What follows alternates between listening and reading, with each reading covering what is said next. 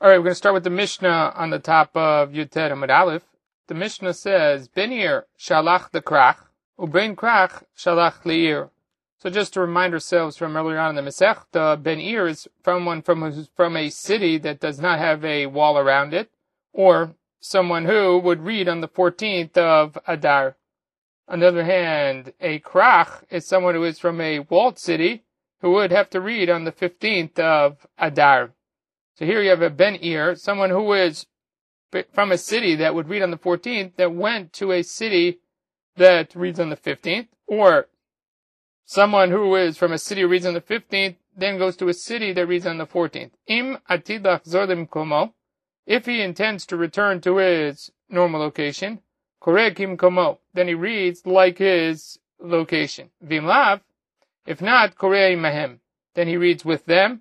All right, this is somewhat ambiguous, and we'll discuss it in a second. There are three different ways to read this Mishnah, three different ways in which the statement of Rava in the Gemara comes out. So, leaving it a little bit ambiguous now, and then we'll deal with it within Rava. This is something that we mentioned in yesterday's Gemara as well, which is, from where do you have to read the Megilah? V'yotzei ba, and then you yotzei. Yotzei ba yedei chovato, and with that, you yotzei the chova of reading the Megilah. Rabbi Meir Omer Kula. Rabbi Meir says the entirety of the Megilah. Rabbi Yehuda Omer Mi'ish Yehudi. You have to start from that part of the Megilah, V'ish Yehudi Aya B'Shushan Bira. Rabbi Yossi Omer Me'achar Advarim Ha'ele Gidel HaMelech Et Haman.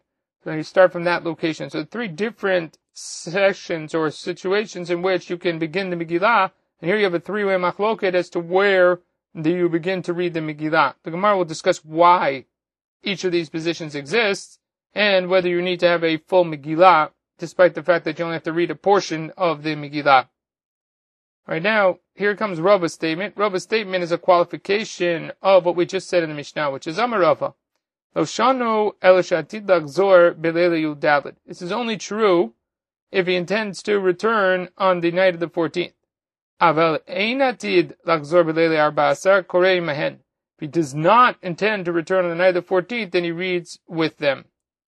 Alright, so here is where you have a three-way machloket as to how to explain our Gemara over here.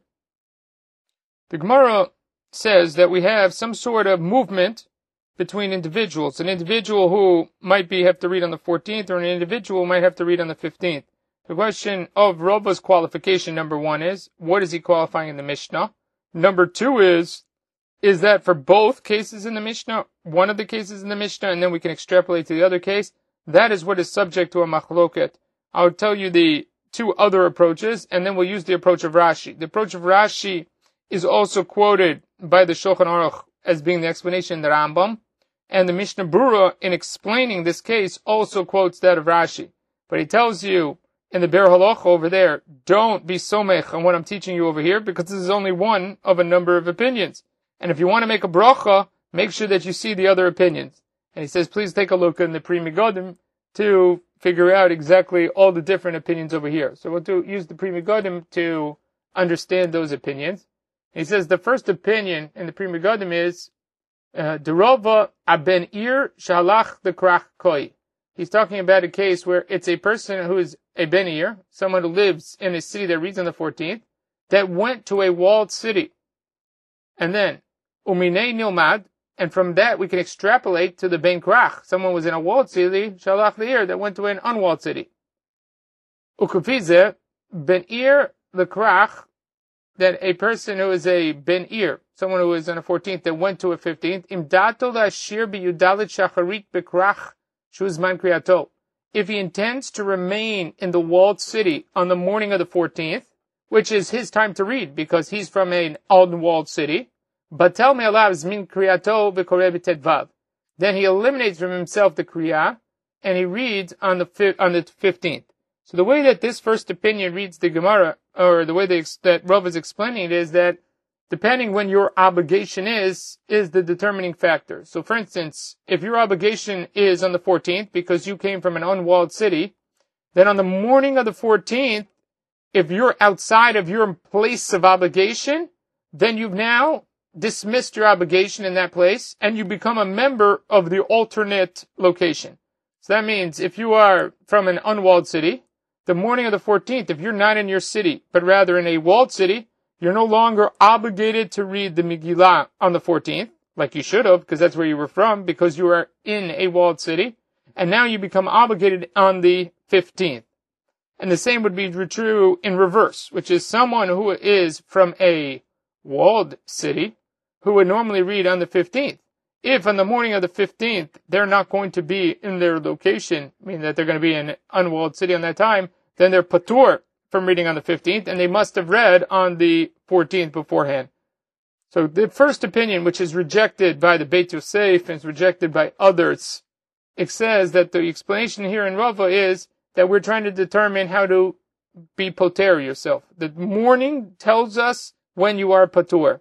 So if you are in the wrong location, we'll call it, or the location where you would not be obligated on that morning when your natural home would have obligated you, then you are poter yourself. That is the first way to read Rava. The second way to read Rava is that of the Rosh. The Rosh says that Rava is actually explaining to us both cases in the Mishnah. And that is, the morning of the 14th is determinate, whether you are from a walled city or an unwalled city. Wherever you are on the morning of the 14th, that determines where you're going to read the Megilah. So if you're in an unwalled city on the morning of the 14th, you're going to read the Megilah that day. If you're in a walled city on the morning of the 14th, then you won't read it on the 14th, you'll read it on the 15th. So wherever you are, the morning of the 14th, that is determinate. The 15th doesn't matter anymore. The morning of the 14th determines where your obligation is, and then you'll have to discharge your obligation. If your obligation is to be and you're in an unwalled city the morning of the 14th, you have to discharge on the 14th.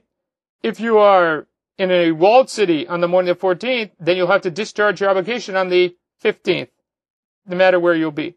So the morning of the 14th is determinate. That's the Rosh is learning. The last way, which we're going to explain now, is Rashi's approach. Rashi's approach is that it actually is the reverse of the first opinion which we said before, which is Amar Rava lo shanu el shati lachzor b'leila yudalet. This is talking about someone who is from a walled city, and they are in an unwalled city on the morning of the 14th.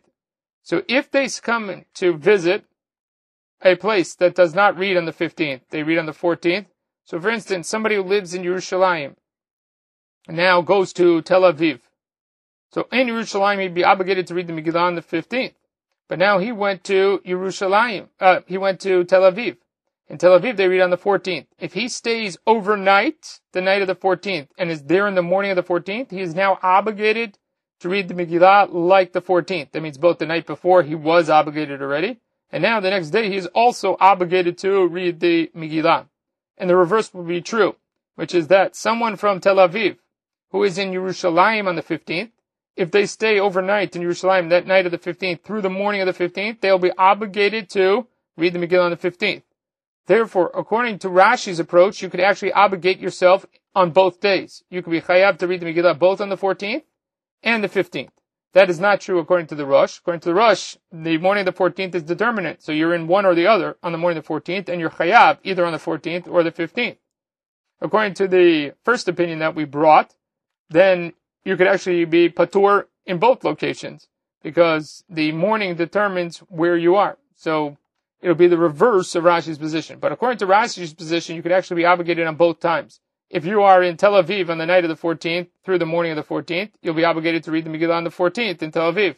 If you then go to Yerushalayim the night of the 15th and stay through the morning of the 15th, you'll be obligated again to read the Megilah on the 15th.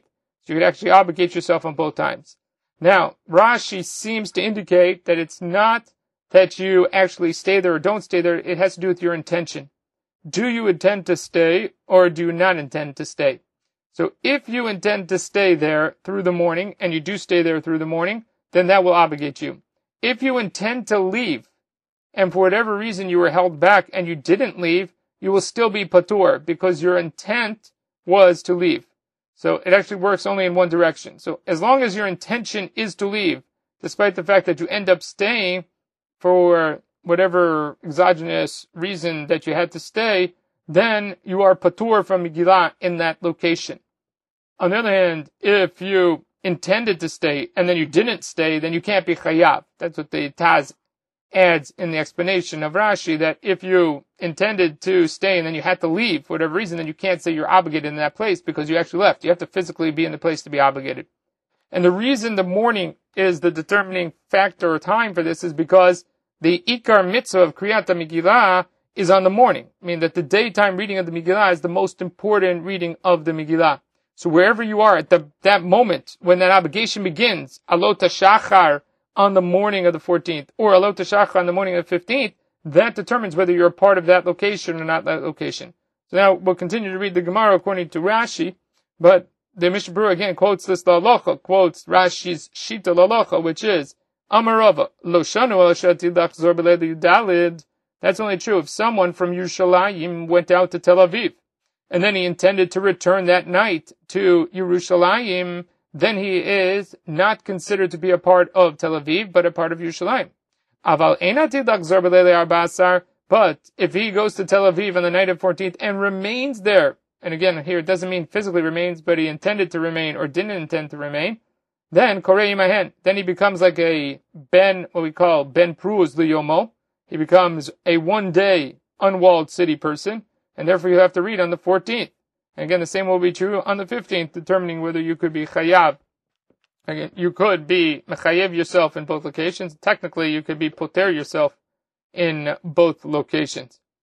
So, Amarova, Mena Aminullah. How can I prove to you that there is such a concept that you can be a member of a city for a single day? Dichtiv. Because the pasuk says, "Al ken Yehudim hapirazim hayoshvim b'arei hapirazot." Michdei ktiv hayudim hapirazim. The Jews in the unwalled cities. Lam le michtav hayoshvim b'arei hapirazot. Why do you have to tell me that they reside in unwalled cities? Of course, people who are Jews of unwalled cities reside in the unwalled cities. Hakmashalman. So that extraneous language teaches you that pruz ben yomo nikra pruz. That if you're only in the unwalled city for a single day, you're still considered to be a member of the unwalled city. So even though your residence isn't there, you can temporarily create your residence in that location. So now Ashkachan Pruz, now we have a source for the Megilah for the fact that someone from an unwalled city can be a member for a single day. Mukaf Minalan, how do we know that that works the other way around, that you can be a member of a walled city for a single day? Svarahu, it's just a logical extension. Mid the pruz ben yomo karui pruz, mukaf ben yomo karui mukaf. That the fact that someone who is reading on the unwalled city can become a member of the unwalled city for a single day, so too, someone who becomes a member of a walled city can also do it for a single day. You don't necessarily have to be residing in that location. You can be a resident for the day of either of these locations. Now, you could argue that the logic does not extend. The Gemara doesn't do this, but you could argue that there is a difference between the 14th and the 15th, which is somewhat along the lines of what the Rosh is doing, because we know that the Gemara says, or at least Yerushalmi says with regards to Yudalit, that's Zman Kriya Lakol. That's the Zman that everybody can read. So Yudalit has a stronger, I call it, magnetic pull in the sense that everybody could be obligated on the 14th. Therefore, someone who's from a walled city can become a member of an unwalled city for the day, because that's the natural time to read. That's when everybody reads. But the other way may not be true. I mean, if you go from an unwalled city to a walled city, maybe you cannot move your obligation from the 14th over to the 15th. The Gemara does not entertain that, but you could see why, or you can understand the possibility of why that is the case, that you could differentiate. Rava says there is no differentiation. It's a logical extension. If I can become a member of a city for a single day, doesn't matter if it's an unwalled city, doesn't matter if it's a walled city, my residence is now established by where I am on dawn of the day, whether it's the 14th or the 15th. Now, we have another extension of Rava, which is there is a third possibility of when you could read the Megilah, that we know from the first Mishnah in the Masechta. You have the unwalled cities reading on the 14th, walled cities reading on the 15th, and the Bnei Kfarim that read on Yom HaKnisa. So here, V'amar Rava, Ben Kfar, Shalach Le'ir, someone who is from the villages, who goes to the unwalled cities on the night of the 14th, Ben kach or ben kach korei mihem. Doesn't matter if he goes back that night. It doesn't matter if he stays overnight. He reads with the people of the city. Now, first of all, Rashi says here, this is a case where he already read on the Yom HaKnisa. So it's already a case where he was in the village on the day of Yom HaKnisa and he read on that day. Despite that fact, if he's found in the city on the night of the 14th, he's got to read again. Tosfot says, wow, that's interesting that Rashi says that, but then in the end he says he's probably right. It makes sense that he read on the Yom HaKnisah because he's a member of the village. Despite that fact, he must now repeat it and read it again on the 14th. My taima, hai kibnei ir, by the mikre. Truthfully, the villagers should have really read on the 14th. Their ikar obligations on the 14th. V'rabbanan hu da'akilu akfarim. But the Rabbanan were mekil. They had a leniency, a dispensation for the villagers, in order to facilitate their ability to provide water and food to the people of the city. Now, again, we learned the different ways, the Rashi, the Rabbeinu Hananel, they view this, but that's only true if he's in the village. If he comes to the city, by the mikre, then he has to read like the people of the city. He's only entitled to the dispensation if he remains a member of the villages. But if he comes in on the night of the 14th, then he's now made himself a member of the city because he's now found in the city. He doesn't need the dispensation anymore because he's actually in the city. And therefore he would have to read the Megillah on the night of the 14th. Whether he intends to return that night, or whether he's staying overnight, he will have to read the Megillah on the night of the 14th because he finds himself in the city on that night.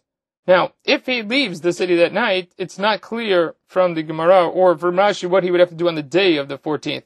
Because if he returns to the village that night, then the next day he's actually not in the city. It might be that he's actually not obligated to read again on the daytime because now he's found in the village.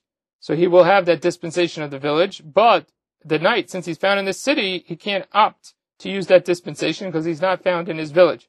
You could argue that once he opts out and becomes part of the city on the night of the 14th, whether he returns to the village or not, he now becomes a member of the city or the unwalled city, and you have to read on the 14th entirely. So basically, he suspends his dispensation by being inside the city. Whether he returns or not doesn't really matter. It's the fact that he's in the city now, he no longer is entitled to that dispensation. Aval, as long as he's in the city, he's got to read like the people of the unwalled city. Is that really true? Abaye challenges Rava here. Ben krach shalach le'ir. So we have a person from a walled city that goes to an unwalled city. Ben kach korekim komo. Whether he does or not, he has to read like his place. Alright, so now this is a Braita that Abaye quotes, and Abaye's quote from the Braita seems to indicate that a walled city person that moves or goes to an unwalled city, no matter what he does, he still reads like his original location, which would be against what Rava just said. So the Gemara says, Ben krach sakadatcho. Right, wait, you're talking about someone who's coming from a walled city, that has to do whether he intends to return or not return. Elav ben kfar, this Braita is talking about a ben kfar, someone who's from the village. So what you see here is someone's ben kfar, shalach le'ir, ben kach korekum komo. Then the Braita seems to indicate that no matter what, he reads like his location, meaning he reads like he is part of the village. So Gemara says, wait a minute, v'lav terutze mitartzt. You already had to amend the Braita because it made no sense that it was talking about a ben krach. Ben krach is not relevant, or the Braita can't be talking about ben krach, must be talking about ben kfar. If you're already amending the Braita, Tnei korei mahen, then amend the Braita a little more, and say, instead of saying that he ben kach korekim komo, it should say ben kach korei mahen, and now it'll resolve with Rava's position. So Abaye has a question from a Braita, but the Braita itself is suspect, because we have to change it. We know that ben krach is not the correct word to be used, or person to be used here, so he changes it to ben kfar. So Rava says to him, look, if you're already going to amend the Braita to say ben kfar instead of ben krach, then you can also say that there's suspicion about the remainder of the Braita, and you can change from koreh kim komo to koreh imahen, and it's no longer a question on Rava, now it'll be a support to Rava's position. Alright, here we go, weiter now. Meichan koreh adam et ha-Megilah. The Mishnah now discussed the position or where you have to start reading the Megillah from. So Tanya, we have the Girsa in our Gemara as Rabbi Shimon bar Yochai. On the other hand, you can see here that there's another Girsa possibly, which is Rabbi Shimon ben Elazar. Omer, mi balaylahu. So here's a fourth position as to where you start the Megillah, as mi balaylahu, nadodah shnat hamelech. Sam Rabbi Yochanan v'kulam mikra echad dershu. They all are doresh, one pasuk, which is v'tichtov v'ester malka u'mordechai Yehudi et kol tokef. So here they write down the entire tokef. Tokef means the main part of the Megillah, or the main part of the story. So Manda Amar Kula, the one who says that you have to read the entire Megillah to be Yotzei, Tokfo Shel Achashverosh. It's talking about the main theme, or the main story is about the reign of Achashverosh. Because the Megillah begins, Bishnat Shalosh Lamalko, begins within the 3rd year of his reign, and then it ends later on in the 14th year of his reign when he's taxing the people. So from beginning to end of the Megillah, it's dealing with the reign of Achashverosh. Mandamar mi Ish Yehudi, the one who says you start reading the Megillah mi Ish Yehudi is Tokfo Shel Mordechai. You have to read the main theme that you're trying to capture here is the experience or the story of Mordechai. So Ish Yehudi is the story of Mordechai, and then again we mentioned Mordechai at the end of the Megillah, in the last pasuk in the Megillah. The one who says that it's Achara Dvarim Megilah, which is the promotion of Haman within the cabinet of Achashverosh, then Tokfo Shel Haman. That's talking about the main theme or the story of Haman. You start from Nedadash Natamelech, Tokfo Shel Nes. When I talk about the main part of the Megillah that deals with the miracle. So what you have here is actually layers of stories. What the Gemara is just pointing out here is that there are actually 3-4 separate stories that are taking place here. You have a story about the reign of Achashverosh. You have a story about a man named Haman. You have a story about Mordechai. And you also have a story about a miracle that takes place. And what the Megillah is actually doing is bringing together what are seemingly disparate stories, bringing them together to create a pattern or a storyline. And that is actually proven by the fact that if you ask most people, what is the duration of the story of the Megillah, most people, I would suggest, would say that, okay, it's about 2 or 3 years is duration, right? You have Vashti who's killed, then you have Esther replaces him, Haman throws the poor, a year later, we figure out everything's reversed and it's gone. So it's about 3 years is the length of the Megillah. That's actually not true. If you look at the years in the Megillah begins in Shnat Shalosh Lamalko, in the 3rd year of Achashverosh's reign. That's when Vashti is deposed. Esther only becomes the Malkah, the queen, about 3-4 years later. And then the whole story with Haman takes place about 9 years later. And the extent of the Megillah is actually, if you look through the entire Megillah, it's over a duration of 13 or 14 years, not 3 years.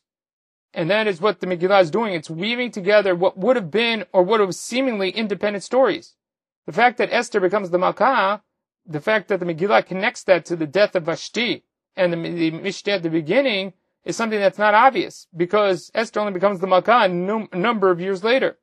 In addition to that, when Haman already does the poor, which is nearly 9-10 years later, how do you know that that's connected to the Mishnah? Or how do you know that's connected to Esther's ascension to the throne?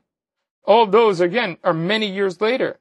The space and time makes it that the Megillah actually is taking what would have been disparate stories, what are independent stories, and then weaves them together to make it into a single story. And that's the amazing part of the Megillah. It's done so well that when you read the Megillah, you really think it takes place over a very short period of time, over 3 years, when in reality it took place over a much larger span of time. And that's exactly what the argument here is about, is all these different storylines that are included in the Megillah. What's the tokef? What's the main theme or the main focus of the Megillah? And the truth is that it's in all of them, and they're all woven together. So when you read it, all the Megillah, you're actually reading 4 stories that are now combined to create a single story. And that's what the amazing part of the Megillah is.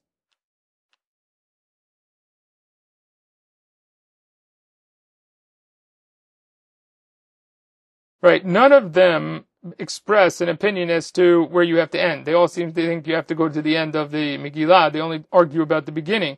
Now, I mentioned with regards to Achashverosh and Mordechai, it would make sense to end on the last psukim of the Megillah, because the reign of Achashverosh is mentioned in the last parak, as well as the status of Mordechai. With regards to Haman and the Nes, then you might consider having the latter or the end of the Megillah be shorter, although neither of them mention such an opinion. But I agree that with those latter 2 opinions, that you might consider that maybe you should be able to end earlier, because the miracle you could talk about, and then once the poor is overthrown, that's the main aspect of the Megillah or the Nes. And with regards to the life of Haman. Once Haman is deposed and hung, that's really the end of Haman. Once Mordechai and Esther take over the house of Haman. So I think you could consider it, but nobody suggests such opinion in the Gemara. Nobody says Esther is the main theme of the Megillah, even though it's called Megillat Esther. Right, that is true. Right. I think it's called Megillat Esther because of her being a main character, but as we know, that Esther herself is a character who changes very dramatically through the Megillah. I know Rav Aaron Lichtenstein has pointed out that in the beginning of the Megillah, Esther is extremely passive. She's run by Mordechai, and she listens to everything that Mordechai says. It's only towards the latter half of the Megillah where all of a sudden Esther comes into her own and then becomes an active participant in the Megillah. So to suggest that you would only read about Esther, even though truthfully she is the main character, she's a character that's driven by other characters inside of the Megillah. And that might be why nobody picks that up as the tokef, as the main theme or the main storyline, because Esther is driven by the other characters. In the end, the Megillah, she does stand up, and she does become a very important character, and she does actually take her own stand. She does not listen to Mordechai. Mordechai makes a suggestion about how she should plead with the king, and she refuses to do that. We're going to see that in a second. I'll mention it then, since we raised this issue now, that she actually defies or disagrees with what Mordechai says and approaches Achashverosh in a different way than Mordechai suggests. So there is a point where Esther comes into herself, but it's very, very late in the Megillah. So I think that's why nobody says that Megillat Esther, that the main theme or the main storyline is Esther herself. All right, just to note that Yerushalmi over here actually learns it out from the word tokfo, and then it says et kol tokef.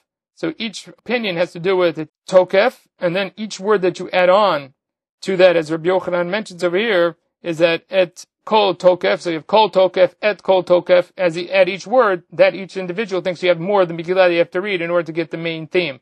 So they don't talk about a story theme, but they rather talk about a riboy from the word tokef. That you have main, and then you have more than the main, and more of the main. So each one adds on an additional aspect that you have to read.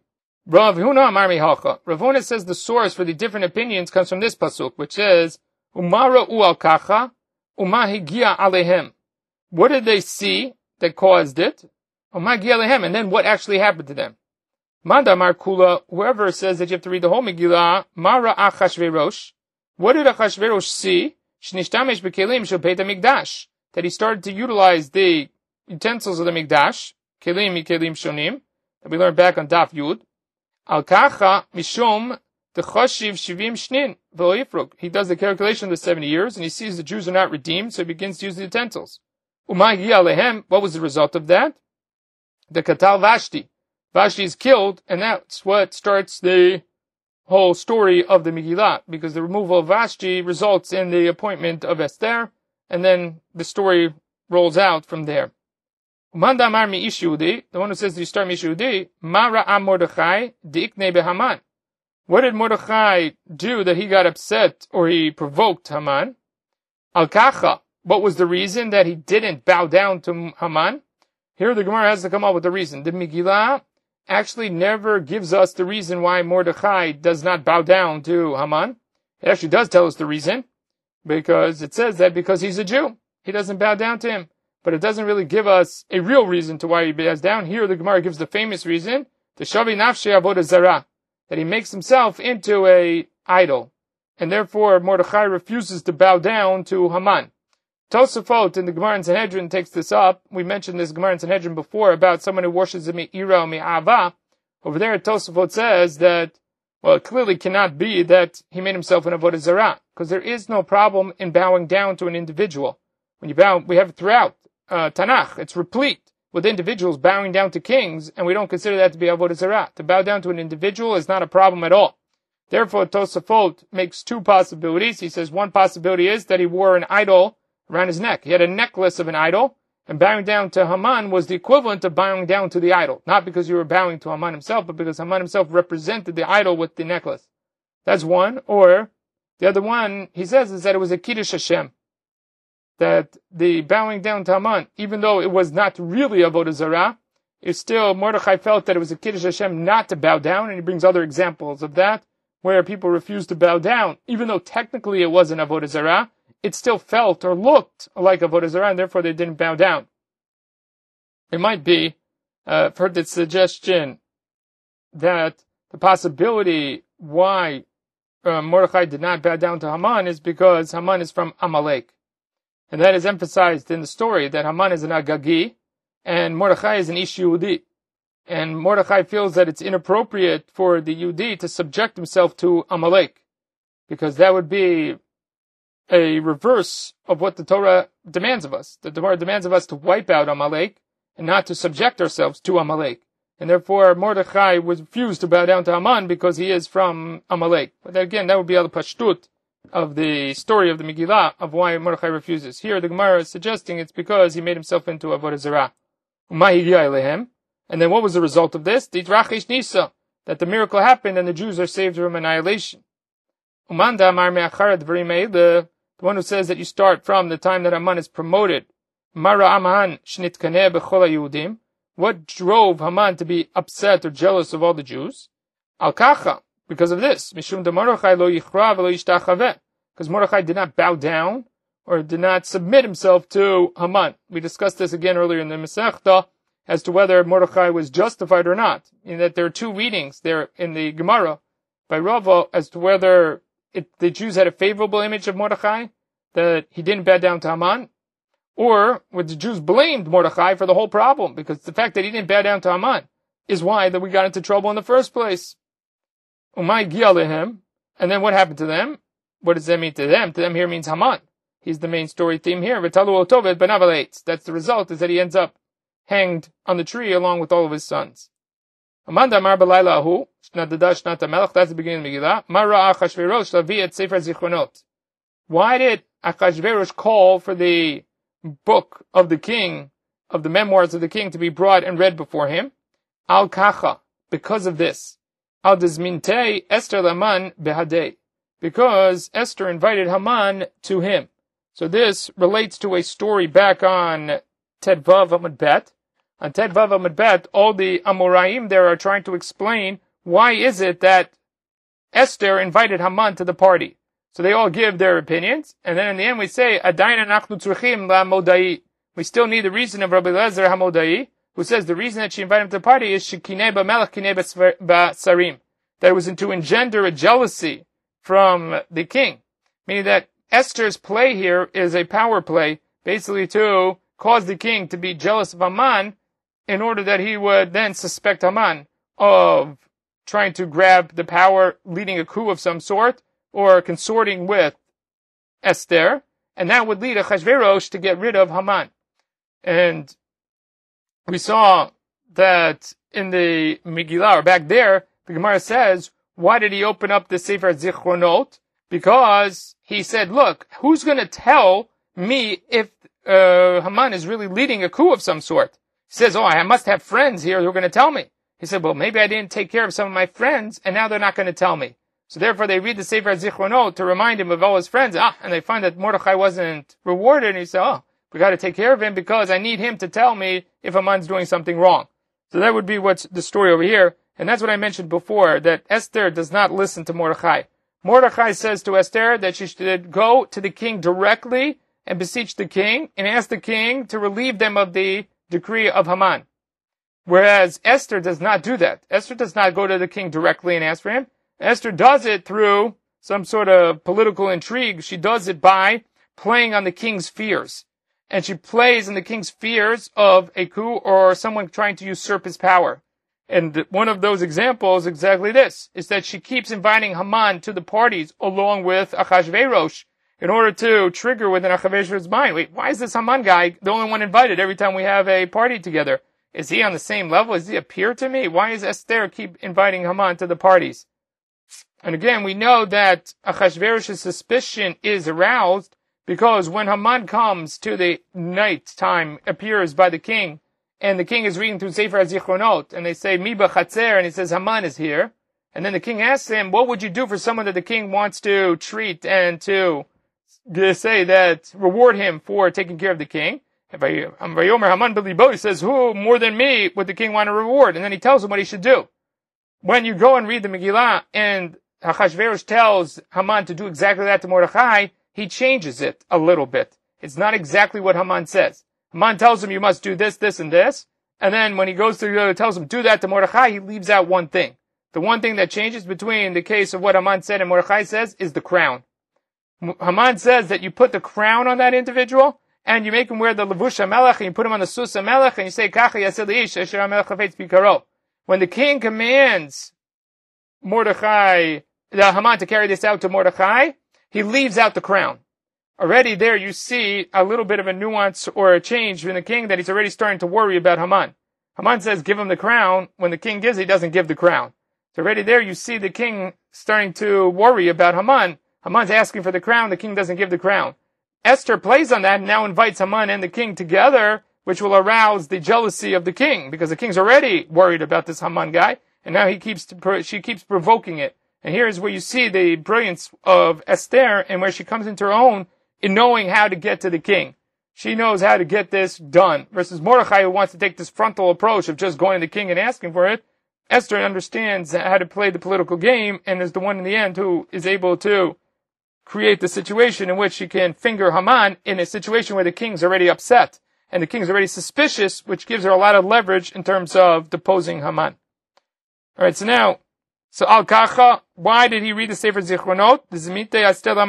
Because she invited Haman to the party, so he's jealous. What happened? The miracle happens that she's able to turn the tables on Haman. So that's a different opinion as to the source for each of these different opinions. Now, Amar Rabbi Chelva, Amar Rav, Chama Bar Guri, Amar Rav, Halacha Kedivrei Omer Kula. The halacha is like the one who says you should read all of it. Ve'afilu l'man da'amar mi'ish Yehudi. Even according to the one who says that you read from the latter parts of the Megilah, starting, for instance, from Ish Yehudi, tzricha shetei ktuva kula. It all has to be written there. We saw this in yesterday's Gemara as well, which is that even if you suggest that you must read only a portion of the story, the entire story must be written. You can read a portion of the story that is written there, but you don't have to read the whole story. This relates to what Rashi said yesterday about Persume Nisa, that the requirement of Persume Nisa is not necessarily that you know every detail of the story. It is that you know the main theme of the story, you know the main idea of the story. So you need the whole story to be written there. But in order to engender the Persume Nisa, you only have to read the section which gives you the main highlights, because that's all you need in terms of the Persume Nisa aspect of the Megilah. V'amar Rabbi Chelva Amar Rabbi Chama Bar Guria. So now already we just had a statement from him. Now we're going to have a number of statements that are not necessarily connected, all have to do with the Megilah, but halachot that are separate from what we just mentioned above, which is Amar Rabbi Chelva Amar Rabbi Chama Bar Guria Amar Rav Megilah Nikreit Sefer.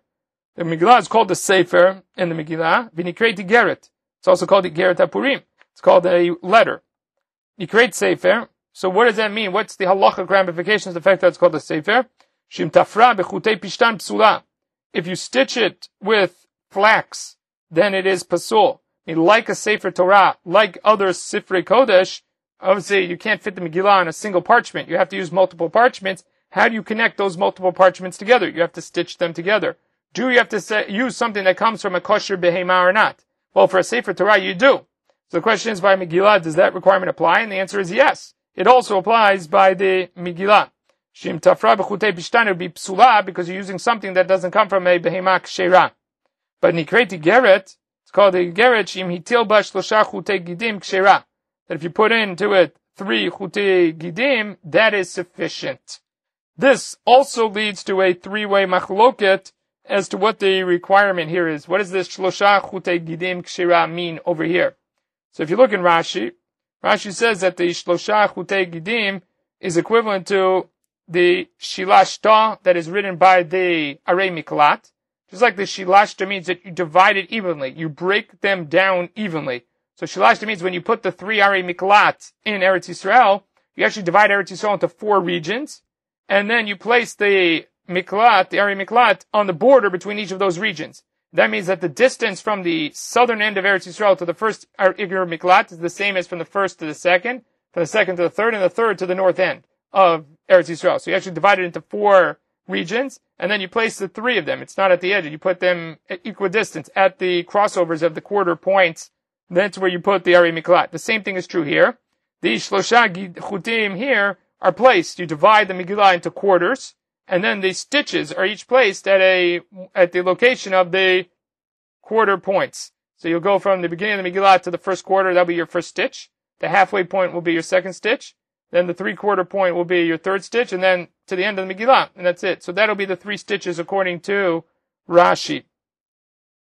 On the other hand, if you look in the Rabbeinu Chananel, I'm doing the ones that are on the daf first, just make it easy. The Rabbeinu Chananel says, "Uvavajei meshulashim klomar hachut karuch zechar zeh gimel pamim gimel gimel bebet ktsavot v'gimel be'emtza." So the way that the Rabbeinu Chananel says is that you actually do 1 stitch at the top, 1 stitch in the middle, and 1 stitch at the bottom. And what's meshulashim? At each location, you have to stitch it 3 times. So you do it at the top of the Megillah 3 times. You do it in the middle of the Megillah 3 times, and then you do it at the bottom of the Megillah 3 times. So that's what the Meshulashim. Meshulashim means that you do it at the top, middle, and bottom, and you have 3 stitches in each location. That's the Rach. Now, the in-between opinion is actually the opinion of the Rif. The Rif who suggests that you stitch once at the top, once in the middle, and once at the bottom. You don't have to do 3. That's the Meshulashim. Meshulashim is that in 3 locations. Top of the Megillah, bottom of the Megillah, middle of the Megillah. Now, there are actually 2 Girsa'ot in the Rambam. There's a Girsa that we have in front of us, and there's an older Girsa of the Rambam, and that actually makes a difference about what you do with the remaining space. So from the way that the Girsa in the Rambam is found, that Girsa in the Rambam suggests that you put 3 stitches in of Gidim, and then the remainder you do of Pishtan. You're allowed to stitch up the rest, and you should stitch up the rest with Pishtan, because it's better the whole thing is stitched, but you have to have the minimum 3 Gidim of stitching. That's one Girsa in the Rambam. There's an alternative Girsa in the Rambam, and the Meiri seems to have that Girsa, and he suggests that the other way around, that you do 3 Gidim and you leave the rest blank or empty. You don't put in Pishtan to fill it in, because if you put in Pishtan, it actually would ruin it. So that's why, if you look in the Shulchan Aruch, when he quotes the Halacha, they say it's very complex. It's complex because you have all these different opinions. And the Shulchan Aruch, in quoting this, he brings in Tafrei Tzadi Aleph, in Halacha Hey, he brings Im Tafra B'chutei Pishtan Psula. If you use flax, it's pasul. Then in Vav, he says, Im hitil ba gimel chutei gidim kshera, uvajei mishuleshet. You have to put in 3 strings, as long as it is mishuleshet. Umibnei sheish bo perushim shonim. This is the Shulchan Aruch, right? Since there are multiple explanations of this, tzarech letzeit yidei kulam. You have to figure out everybody. V'yasena gimel tfirot b'rosha, v'gimel b'sofa, v'gimel emtziata.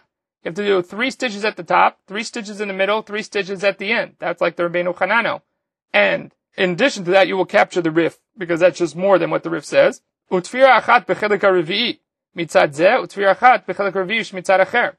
In order to solve Rashi, you also have to put a stitch at the 1/4 point, from the top to the 1/4 point, and from the bottom to the 1/4 point, in order to capture Rashi. So therefore, you'll capture all the opinions by doing those number of stitches. Haga, now the Ramah says, if you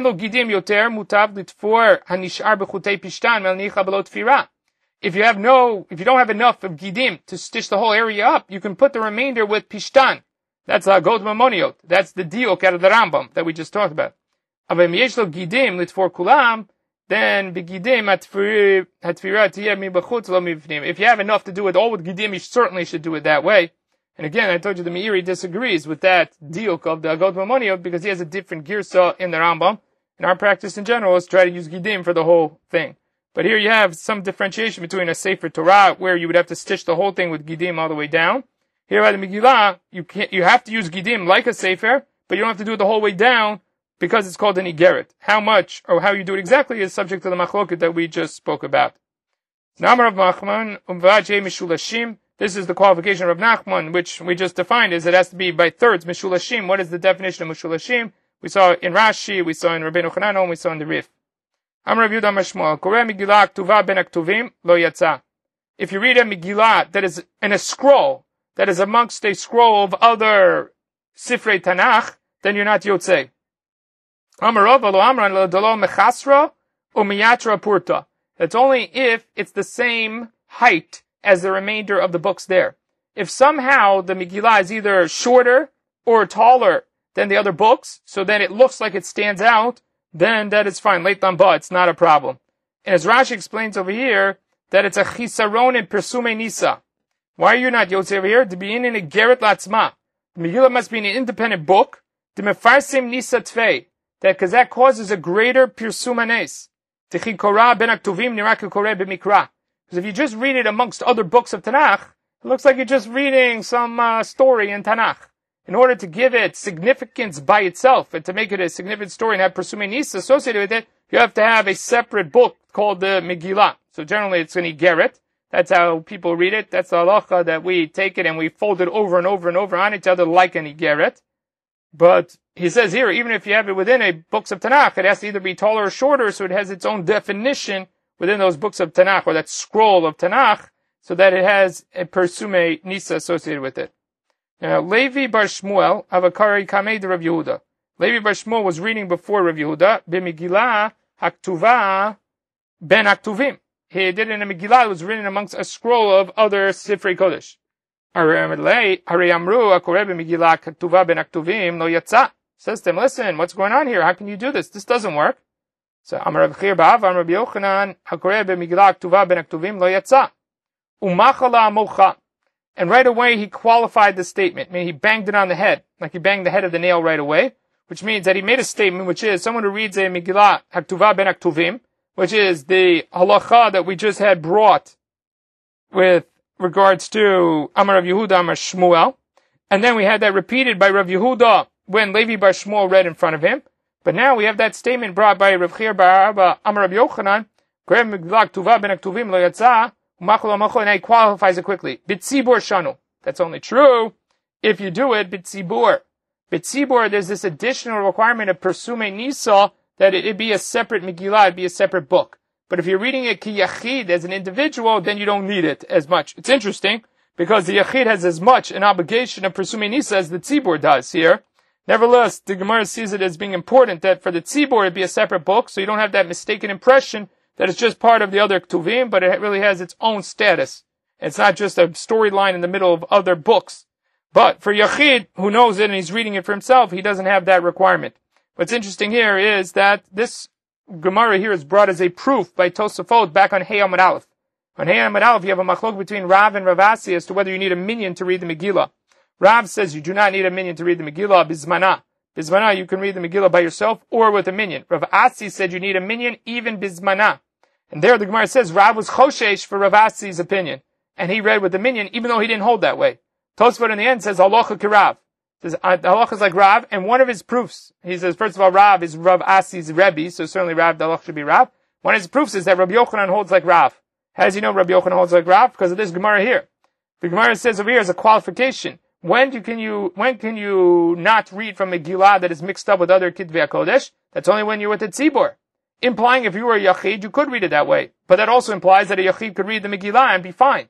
So you see that Rabbi Yochanan believes that a Yachid can read the Megillah and you don't have to be in a minyan. And Tosafot used that as a proof to the fact that you do not need to read the Megillah with a minyan on Yudalid, on the 14th, when you do it bizmana. Again, we prefer a minyan, we prefer it be persume nisa even more than a minyan. Nevertheless, if you do read it ki yachid, you are yotzei. V'amar Rabbi Chia ba'ab, amar Rabbi Yochanan, shiur ha'tefer halacha l'Moshe misinai. The leftovers of the stitching string are halacha l'Moshe misinai. Umachala mocha, and again, he banged it on the head right away, he qualifies the statement. Over here, it's not literally a qualification, it's a retraction. That he only did this so it won't rip. So he actually retracts it and says, nah, it's really a din chachamim and not halacha l'Moshe misinai. So as opposed to the previous time where it was a qualification that defined the statement before, over here it's really like a retraction. He says that it is the halacha, but the halacha is not really halacha l'Moshe misinai, but rather it's a preventative measure, which is that when you stitch the klafim together, you should not tighten the either end of the stitch to the point where it's very tight, because then it'll have no give. And when you put tension on it, it'll tear. What he says is to leave a little bit of room on both ends, so that when there's tension on it, it has a little give, and therefore it won't rip when there's tension placed on the two klavim when they're stitched together. So that's exactly what he says, that shiur ha'tefer, that leftover part of the stitching, meaning the excess part of the stitching, is halacha l'Moshe misinai, and then he retracts it, or really reverses that opinion and says, well, it's really not halacha l'Moshe misinai, it's a preventative measure of the chachamim. That's what Rashi says, in order that it should not rip. So they say to leave over a little bit so that you don't end up ripping it every time you put tension on the Torah or on the Tanakh. V'amar Rabbi Chia ba'av amar Rabbi Yochanan.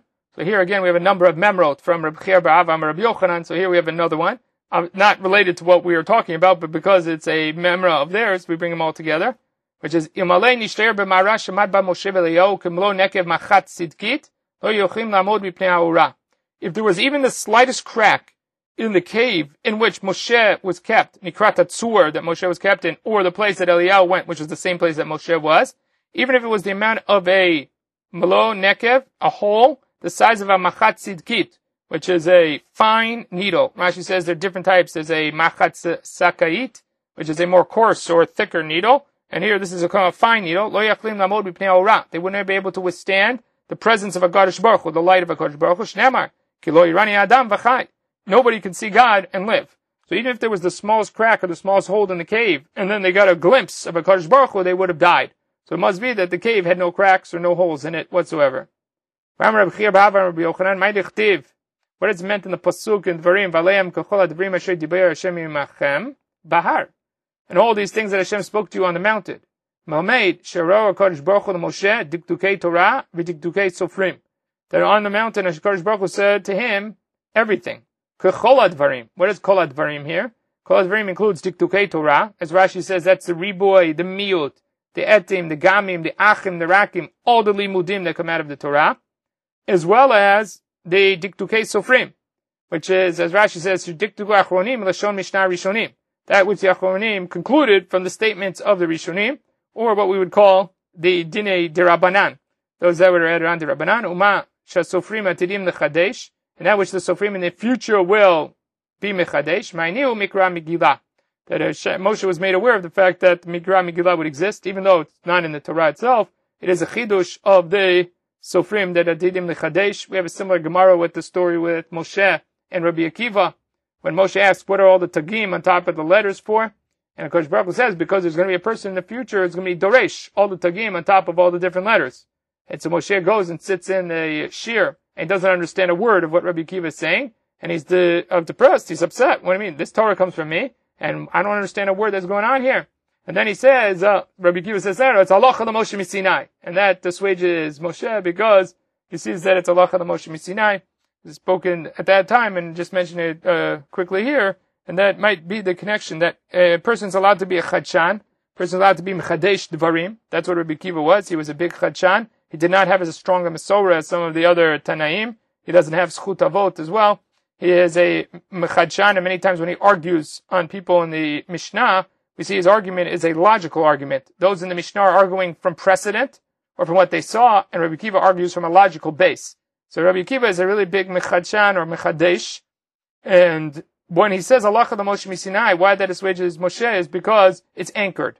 His chidushim are anchored in the Torah, and that's the important part. When a person is mechadesh things, he still has to be anchored in the Torah, in the Misorah that we have. If a person is mechadesh and causes them to leave the Misorah or break away from the Misorah and that chidush, that's problematic. But if it's anchored in Allah Chal Moshe Misinai, I mean it's anchored in the Torah itself, then the chidush is something that is a part and parcel of the Torah, included in the giving of the Torah. Right now, we move on to the next Mishnah. Hakol ksherim likrot et Megilah. Everybody is ra'ui to read the Megillah, chutz micheresh shoteh v'katan, with the exception of a cheresh, shoteh and katan. Now, shoteh and katan are understandable over here. Shoteh is someone who's not of sound mind, can't read the Megillah and be motzi other people. Katan is not a bar chiyuva. Cheresh over here, as pointed out by the Rishonim, is somewhat difficult, because if he's reading the Megillah, he's not a cheresh. Because a cheresh in the Mishnah, or classic cheresh in the Mishnah, is someone who doesn't speak and does not hear. He's unable to do either of them. Clearly, this individual can't speak. So it must be, and this is what Tosafot points out, we're talking about a cheresh here who can speak but cannot hear. That's how he writes it. Other Rishonim just suggest that cheresh is just brought down here because generally these three are brought together. Cheresh, shoteh, katan, but it's not really true that the cheresh is included over here. Rabbi Yehuda machshir be-katan. And then Rabbi Yehuda says that a katan is kasher. So now Gemara says, Mantano, who's the author of a Mishnah that says, Cheresh di avad nami lo? That says that Cheresh, even b'diavad, is not successful at being motzi someone. Rav Matna Rabbi Yossi, must be Rabbi Yossi. Tetnan, hakoreh et Shema v'lo shmiya those. No, someone who reads the Shema and does not hear what he's saying, yatsa. Rabbi Yossi Omer, lo yatsa. It doesn't work. You're not yotzei. If you can't hear it, you're not yotzei. So too over here. He'll be the author of our Mishnah. This Cheresh, who is able to speak and can say the Megillah, but the fact that he can't hear himself disqualifies him from being the reader of the Megillah. Similar to someone who reads Shema and does not hear it, according to Rabbi Yossi, is not Yotzei. It says, Rabbi Yossi, v'diavad namilo. How do you know Rabbi Yossi is the author of our Mishnah? And the conclusion is that even b'diavad, you're not Yotzei. Dilma Rabbi Yehudi. Maybe the author of the Mishnah is Rabbi Yehuda. Ulachatchilu hudolo. That only l'chatchilu you're not Yotzei. Hadiavad shapir dami. But b'diavad you would be Yotzei the mitzvah. So, because he's the opinion that disagrees with Rabbi Yossi over there. We'll see that in a second. Where it says lo sakadatcha. You can't say that. Tiktani cheresh dumia deshotev katan. The Mishnah brings the three items together. Cheresh shotev katan. Ma shotev katan diavad nami lo. There by shotev and katan, it's clear that you're not yotzei whatsoever. Av cheresh diavad nami lo. So too by the cheresh, it must be that you're not yotzei whatsoever. So that would only be the opinion of Rabbi Yosei, not the opinion of Rabbi Yehuda. Mar says v'dilma haki ita v'haki diita. Each one according to its own. I mean, yes, you're right. By shotev and katan, you're not yotzei whatsoever.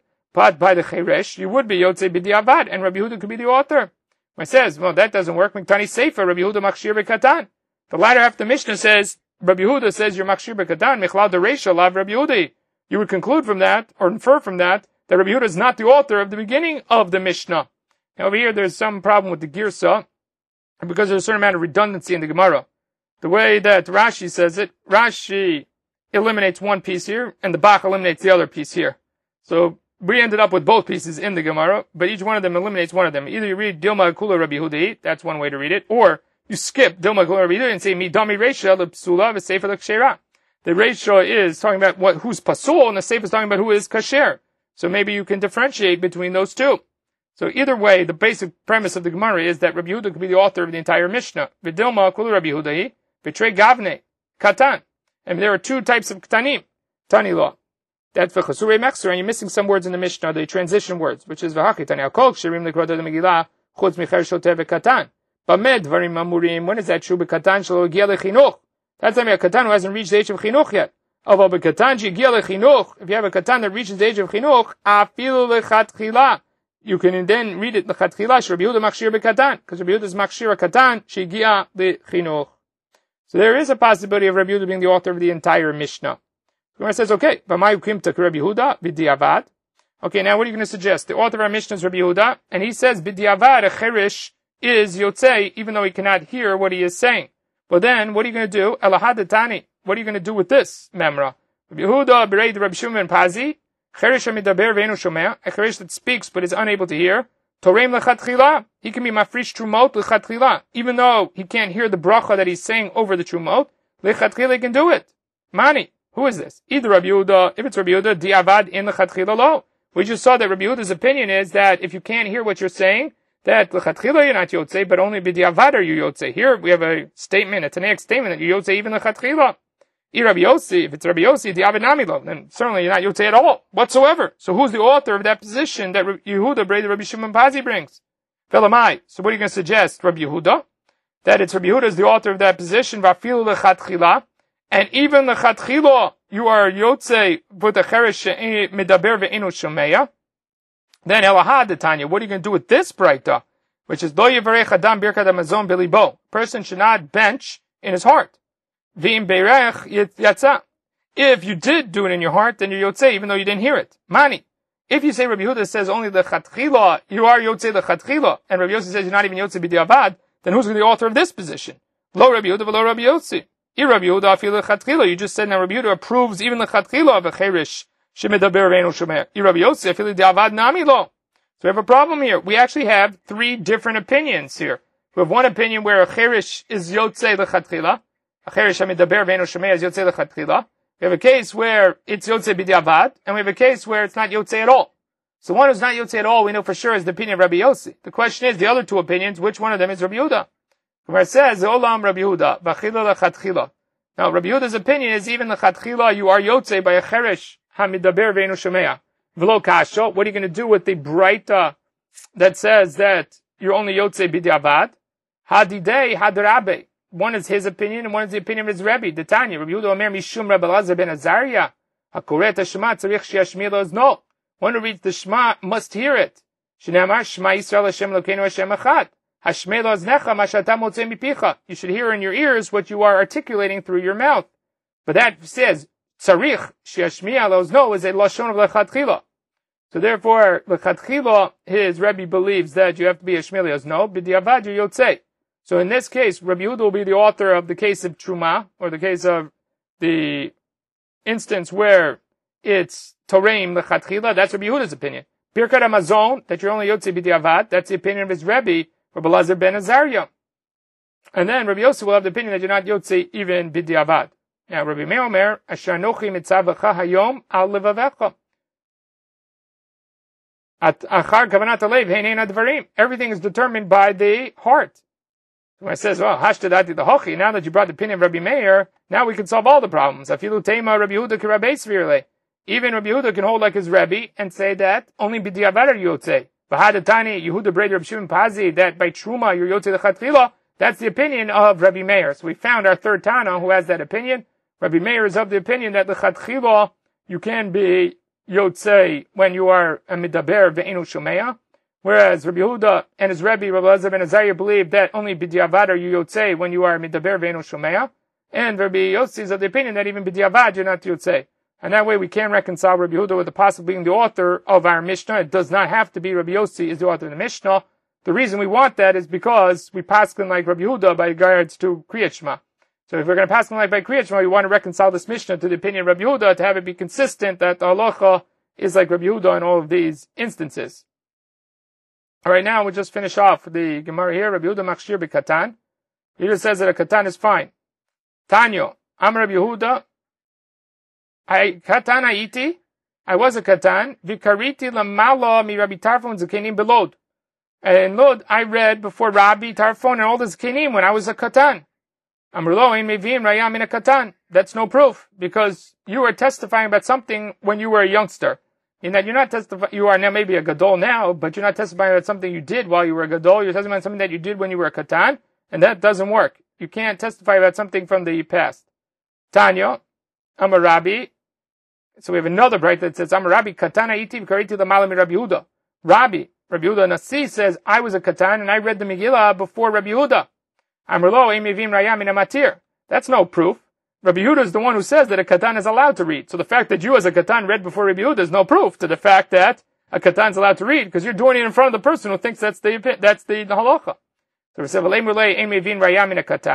why don't they say the same thing to him that they said to Rabbi Yehuda, which is you can't bring a proof because you were a katan at the time, so your testimony is not valid.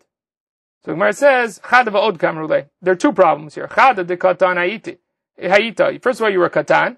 Even if you were gadol, in a matir, there wouldn't have been any proof because you were doing it in front of Rabbi Yehuda, who's the one who allows you to read before a katan. So there's no proof from that.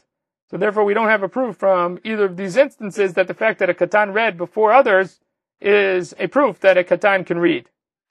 Tosafot over here, there's a very large Tosafot on Yutet Amud Bet, which has a significant ramifications in terms of chinuch. Tosafot over here it says, what type of katan are we speaking about here in the Mishnah? Is this a katan she'giya lechinuch or shelo yigia lechinuch? In each one of the cases, we have a problem. If it's a katan shelo yigia lechinuch, then why does Rabbi Yehuda say you can be yotze? And the other side of this, if it's a katan she'giya lechinuch, why do the chachamim say you cannot be motzi? Mikra Megilah is a din derabanan, and chinuch is a din derabanan. So why can't a katan who's chayav midrabanan be motzi someone who's chayav in Mikra Megilah midrabanan? We have that in Birkat Hamazon. The Gemara in Brachot says that if a son who's reached the age of chinuch benches, he ate amount of bread, the son, and he wants to bench, and the father ate less than an obligation, less than Kedei Zviyah. So he's only obligated in Birkat Hamazon midrabanan. Then the son who's Megilah lechinuch can be motzi the father who's only chayav midrabanan. Tosfot says, why doesn't that apply over here? So Tosfot comes up with a chiddush which has important ramifications. It disagrees with Rashi's opinion, but Tosfot over here explains that there's a difference. In the case of Birkat Hamazon, the katan is chayav midoraita. Had he been a gadol, he would have been chayav midoraita because he ate enough of kedei zviyah. The reason he's only chayav midorabanan is because he's a katan she'giya lechinuch. The father did not reach an obligation to oraita because he ate less than its kedei zviyah. He's only chayav midorabanan. That means that there's one din derabanan being mechayev the katan and one din derabanan being mechayev the gadol, and that's why the katan can be motzi the gadol. Over here by Mikra Megilah, it's not true. Over here by Mikra Megilah, the father is obligated, or the kahal, the tzibur, is chayav in Mikra Megilah midirabanan. The katan is chayav in Mikra Megilah mitrei derabanan, because of two dinei derabanan. The ikar chiyuv of Mikra Megilah itself is derabanan. On top of that, this katan, who shegiya lechinuch, is also only obligated midirabanan. So he has two derabanans that are mechayev him. A person with two derabanans cannot be motzi a person that only has one obligation midirabanan in Mikra Megilah. And that's the distinction that Tosafot makes between the case of Megilah and the case of Birkat Hamazon. He also does this with regards to Lulav as well. He explains this from the Gemara in Sukkah. He does run into a problem, and then it's why is the Summa? Why is the Summa allowed to be motzi others? Summa is chayav midrabanan and mitzvot. So why is he allowed to be motzi others? Because he's chayav in a mitzvah derabanan, and it's only a mitzvah derabanan. Why is the Summa allowed to be motzi others? Like for instance by Pesach and the Seder, we had cases like that in the Gemara in Psachim, where a blind person was motzi the others in Haggadah. How's that possible? So Tosfot says, Summa adif mi katan. Summa is better than a katan. The obligation on the Summa midrabanan has a stronger obligation than the obligation of a katan. Nitchayev kvar midoraita. Because he's already chayav midoraita, masheken bekatan. Tosfot over here is referencing something we'll see later on, a Chav Daled, which is this is a case where a person was originally able to see and then became blind later on. And that's what's driving the obligation over here. So he was once obligated midoraita. That's what he says over here. Later on in the Gemara, in Chav Daled, Tosfot brings another reason why you would think that a afilu hachi suma sheyesh bo trei midrabanan yotzi shapir achirim kemishu gadol ubardat adif tfei mikatan. So over there he says that the benefit or the reason a suma is greater than a katan is because had he not been a suma, he would have been obligated midoraita. The katan remains only a din derabanan because he's not even in the realm or the world of deoraita, and therefore it's different in terms of that distinction.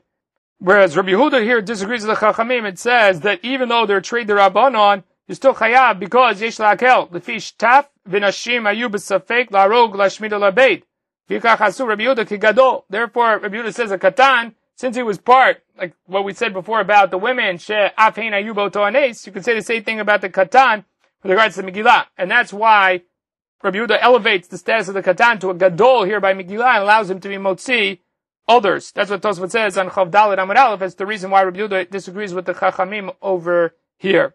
Now, this is Tosafot the Shitato that believes that the mitzvah chinuch obligates the katan himself in the mitzvah, and that's why he says it's a din derabanan of a mitzvah that's obligation of the katan. Rashi in other places says that the distinction is who the obligation is upon. That with regards to the mitzvah chinuch, the obligation is on the parent and not on the child himself. Therefore, the child can't be motzi. For instance, in our case here by the Megilah, the child cannot be motzi because the child's obligation of chinuch derives from the parent. The parent's obligated in chinuch, not the child himself. But Tosafot believes the child themselves is obligated in the mitzvah. That is the chinuch. The chinuch is that the child now becomes obligated, and that's why he can be motzi others in dinei d'Rabbanan. Rashi says the other way, which is that the obligation is on the parent, and because the obligation is on the parent, therefore in this case he can't be motzi others, because he has no personal obligation in the Megilah, even though it's a din derabanan. So Rashi does not have to invoke this din of trade derabanan, but rather even when a single derabanan, Rashi says it's a problem because the mitzvah of chinuch, it devolves upon the parents and not on the child themselves. Obviously Rashi has to deal with the Gemara with regards to Birkat HaMazon. Again, that's a sugya for brachot, but this is Tosafot the Shitato. Okay, we'll stop over here.